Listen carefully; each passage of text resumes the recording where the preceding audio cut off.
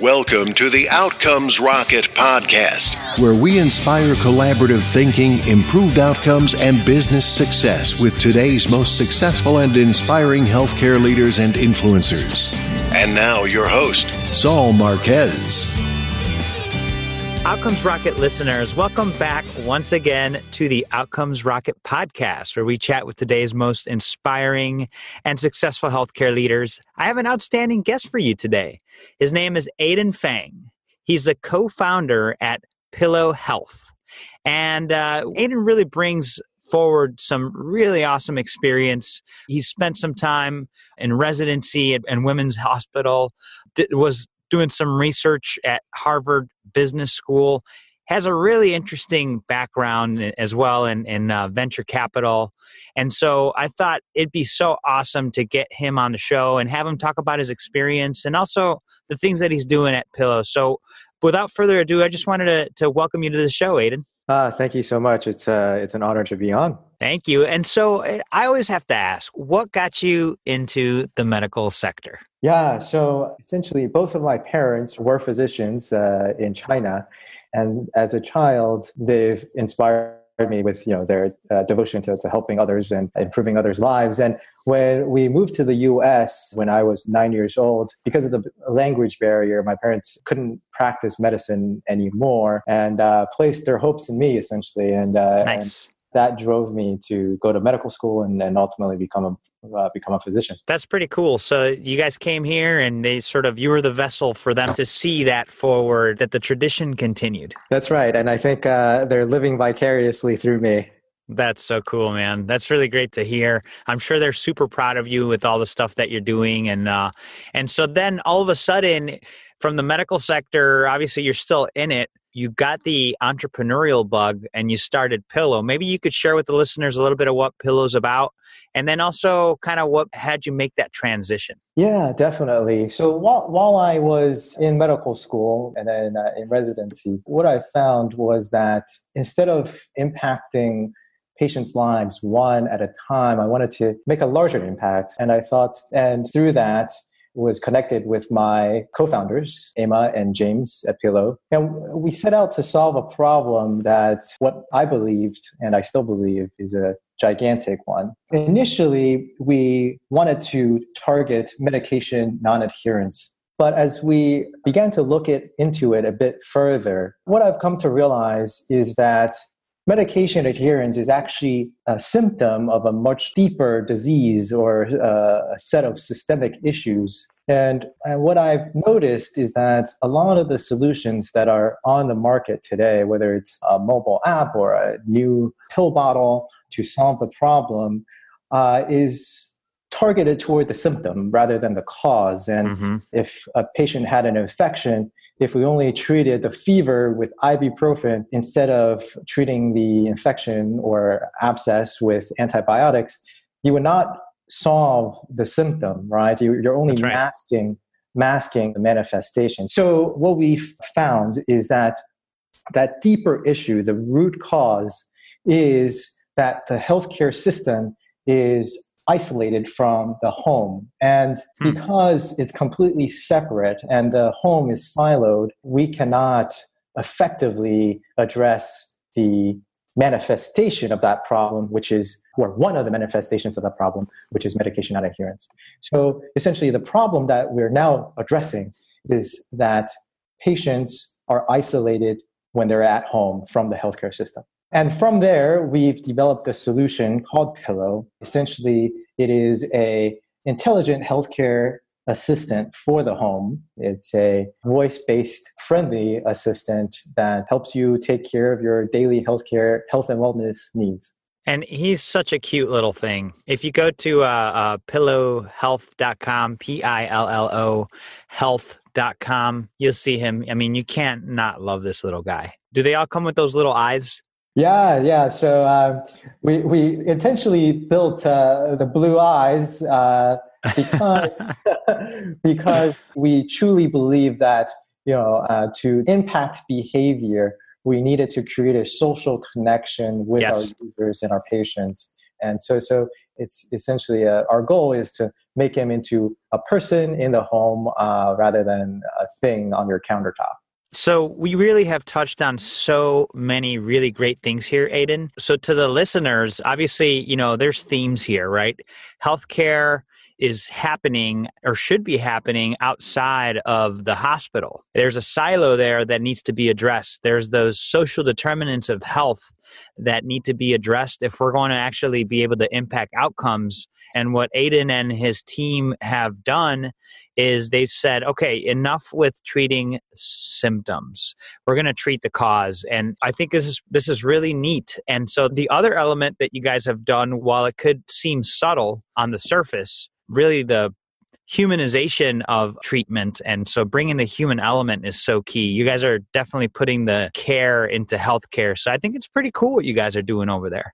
Yeah, no, thank you so much. Yeah, exactly. You've hit the nail on the head. And that is having an assistant or an intelligent assistant inside the home not only fits the current technology trends in which we're moving more and more toward a voice-based interaction with technology, in which rather than having to stare at a screen and interrupt your daily life, we are trying to fit seamlessly into our users' lives. And on the other side, from the healthcare standpoint, we are attempting to have this device in the home such that we enable, whether it's a family member or a provider or one of our healthcare partners, to stratify that specific user's risk while they're inside the home, which has been impossible up to this point, I believe. No, that's really neat. And so, Aiden, what would you say a hot topic that should be on every medical leader's agenda today?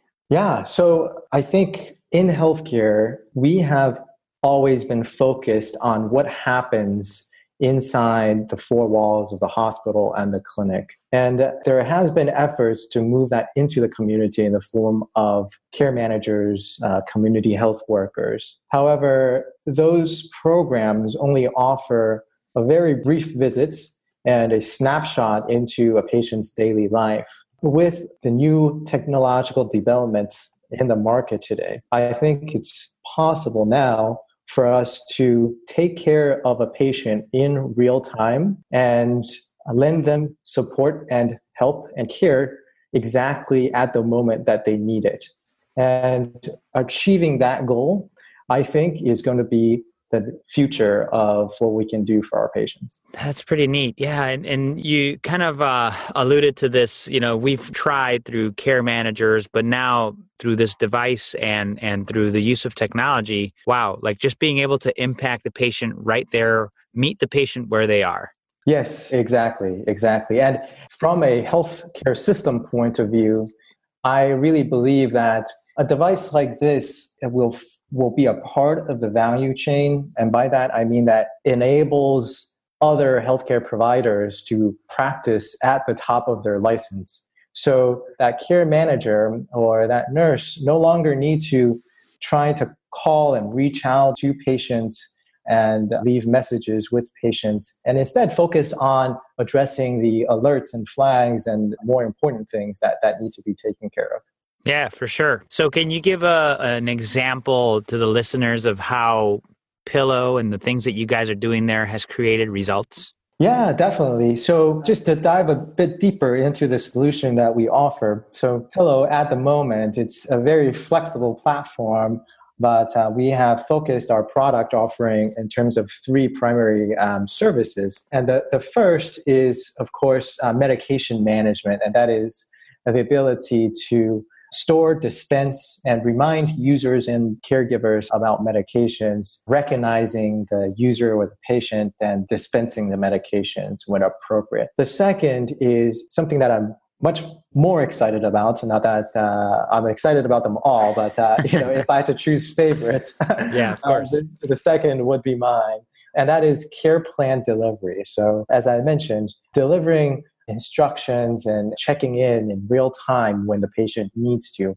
and then having the ability to answer healthcare related questions, of course, for educational purposes rather than for providing medical advice, and offering the ability to pull up videos, to connect with peripheral Bluetooth devices, and then connecting via video chat with caregivers or even providers. And this forms a care plan platform in which care is being pushed into the home through the device.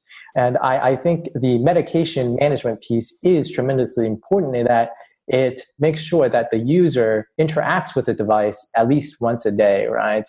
And ensuring that FaceTime allows the second piece of care being pushed into the home to be successful and maintain patient engagement. And the last piece is the complement of the care plan piece, and that is what we call Pillo Insights. And it's our way of pulling data out of the home. And that includes one, subjective patient-generated answers. For example, if a user started a new medication, we could potentially deliver a question the day after asking if they're experiencing any side effects.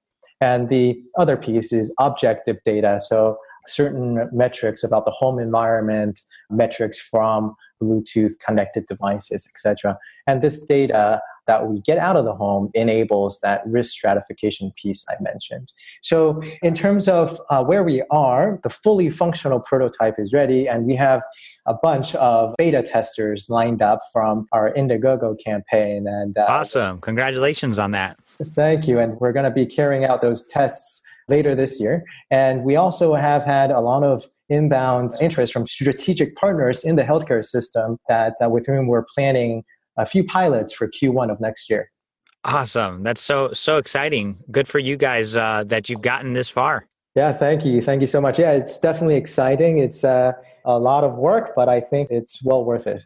So, Aiden, I totally agree with you. And so maybe you can share a setback or maybe a failure that you guys ran into in the process, because I'm sure it wasn't all rainbows and sunshine up to this point. Maybe you could take us to a setback and kind of what you learned from that in the process. Sure. Yes. I mean, we are building something from scratch and something that has not existed before. So there were definitely some setbacks. And one that required us to pivot a little bit has been simply due to the nature of the U.S. healthcare space.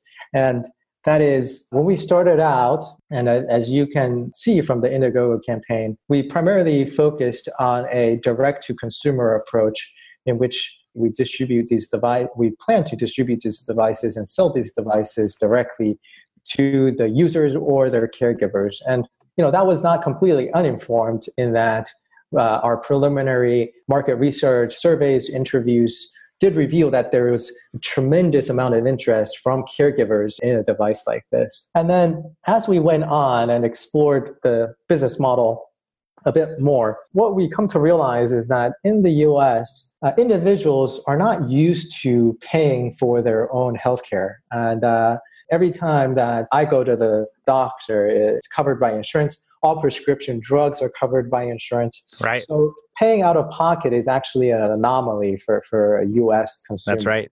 Healthcare consumer, that is. And in combination with that, from our Indiegogo campaign, we generated quite a bit of publicity. And we began to receive a lot of inbound interest from strategic partners. And they ranged from senior living communities to pharmaceutical companies to insurers, essentially. And what we realized was that a B2B2C strategy, so meaning that we established these strategic partnerships with other businesses who touch patients and have engaged with patients, pursuing a strategy through them and with them would actually lead to a more fruitful relationship. And also, we would be able to partner with them to distribute the devices rather than creating our own distribution networks. So that caused us to pivot a little bit and focus on this second strategy as the primary go-to-market strategy for the business. And, as a part of a startup's life cycle, what we've come to realize is that, never be afraid to pivot. And I think this strategy of B2B2C is definitely more sustainable and more will enable us to get to market faster. At the same time, though, we all have kept those individual caregivers in the back of our minds. And as we build out our distribution networks, at some point, we will definitely revisit that, the idea of simply selling the device and services via our website. So that's still on the on the agenda, but it's just on the back burner for now. No, that's pretty cool, and really appreciate you sharing that. And, I guess this message goes out to the listeners that are entrepreneurs looking to just submit their solution into the market. And the things that Aiden shared were the findings that, hey, in the US, we really depend on it's employers, it's insurance companies that actually pay for these things. So it's something to think about, and truly understand. And what they did is they, rather than say, oh, we missed the mark and just dropped the ball, we're done. They actually pivoted and through their Indiegogo campaign, which I actually saw you guys raise 6 figures there, you were able to see who the market was. And so that's the power of actually getting feedback from the market.